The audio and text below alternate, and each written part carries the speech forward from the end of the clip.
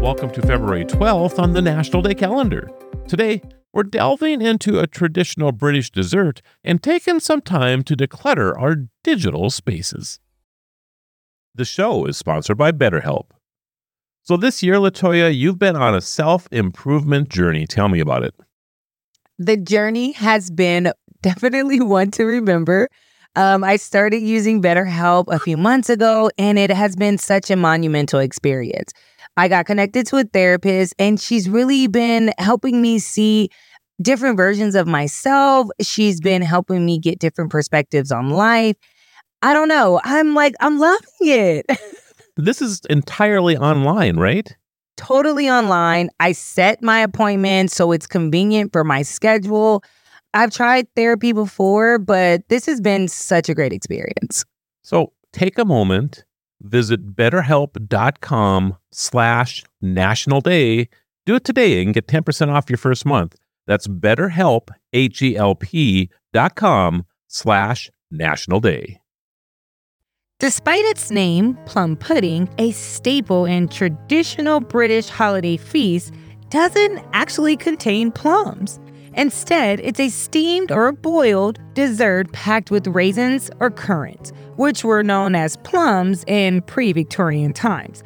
This rich and fruity concoction is often made weeks in advance and set alight with brandy before serving.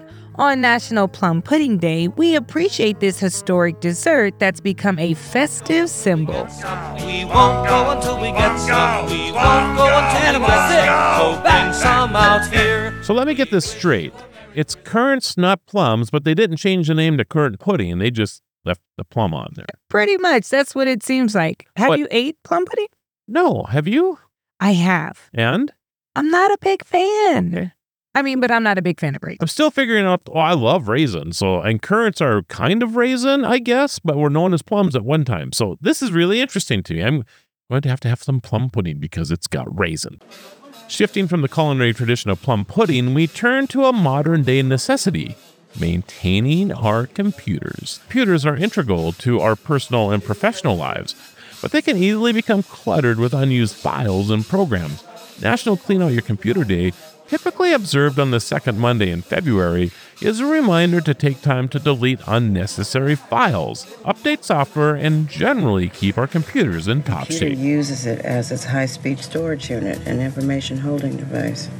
So you have a brain. So what are you doing to celebrate this day? Are you cleaning out your computer? Well, it's a good day to do that. And you are ultra organized, so I can about imagine yours is always really clean. But I download so many things. It's a good time to clean all that stuff out, right? So that's your excuse for being behind your computer for the past 3 hours? Yeah. It takes a long time to delete all those files, I'm saying.